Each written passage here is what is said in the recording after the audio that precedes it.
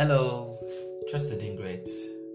Well, welcome to this episode of today's podcast. And yes, as usual, the thought process went through about what exactly should we talk about today. And while thinking through now, not because there isn't any, but there has to be an order, and it has to be with respect to what God will have me discuss per time.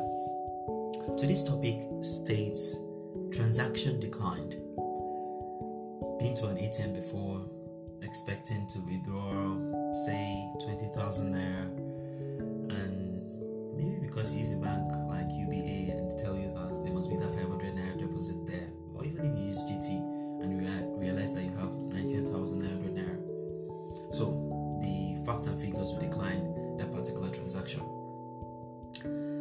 But I want to relate this, and for me, the baseline for this podcast is about family, education, and the right communication with people. So while growing up, I had the opportunity to attend a primary school, and we all are different per time.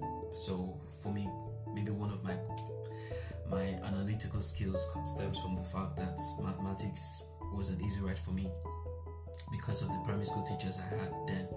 They helped me to understand and relate and connect with numbers a lot, so that solving simultaneous equations did not need a pen and a paper.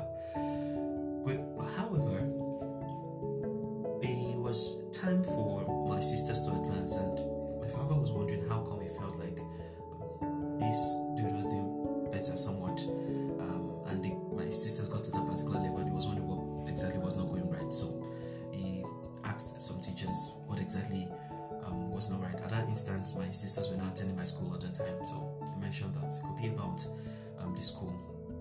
And this time around, not school as an institution, but of course the people we encounter are teachers, and it was good for them.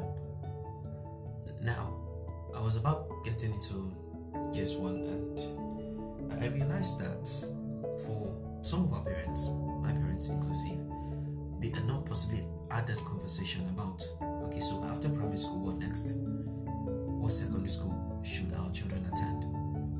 And we get to look at the nations, we get to look at governments and say, what's the blueprint for 2020, 2023? We're comparing our nation to other nations who've had a master plan for the next decade, for decades to come. But truthfully, let's come down to families. As future parents, now, it might not necessarily be about the fact that I have these schools in mind. Of course, we're trusting God for plans, but there should be a desire. And then I had the opportunity to attend Redeemers High School for my year one. But that decision was influenced directly because we had just changed church. I used to attend CAC before. A couple of persons might not believe because I don't speak Yoruba. And yes, so scoring on the Yoruba songs was good, but we just changed out from the Christ Apostolic Church to the RCCG, Redeemed Christian Church of God. But my parents are still pastors there. And it was influenced by one of the pastors. They said, well, attend Redeemers High School. It was good. Now, I remember one of the podcasts ago, I was stating that I did not know how to miss. Of course, my mother doesn't miss people, so that influenced me directly. But the crux now is that I stayed there for year one, and afterwards there was a challenge with that place of work. But one of the things that young parents have not even come to discuss about is that, is there anything as such as midlife crisis? If it's not going to be midlife crisis, is there anything as such as people experiencing crisis with respect to finance, with respect to educational decisions for their children, both informally and formally? Yes. So I attended the school, I got back, and I realized I had to change school.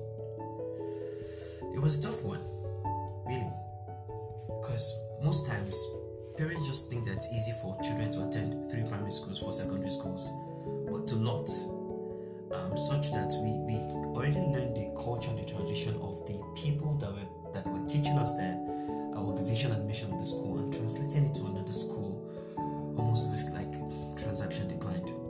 That's why you see that a couple of children, they transfer from one school to another school. Say they end primary 3 in the school, they want to go to primary 4, and they tell them that this child is never fit for primary 2 in our school. And you would wonder, so what expectations do I have when I am coming to this particular school? We're thinking that we're coming to take value, but before you come to take value, there must be a layer, there must be an expectation, there must be fertile ground in your heart, in your mental capacity, for you to receive the knowledge that will be downloaded in you. Else, it will just read error. And so, for some of these parents are humble enough for these children to drop down 2 classes. But do you know that it's a lot much more for those children to possibly cope, especially when the age of comparison did not start when we're in the 40s or 50s, started right from when we're in our teens. I hope this helps. Till I come your way next time, I'm King Olajide Oladogun.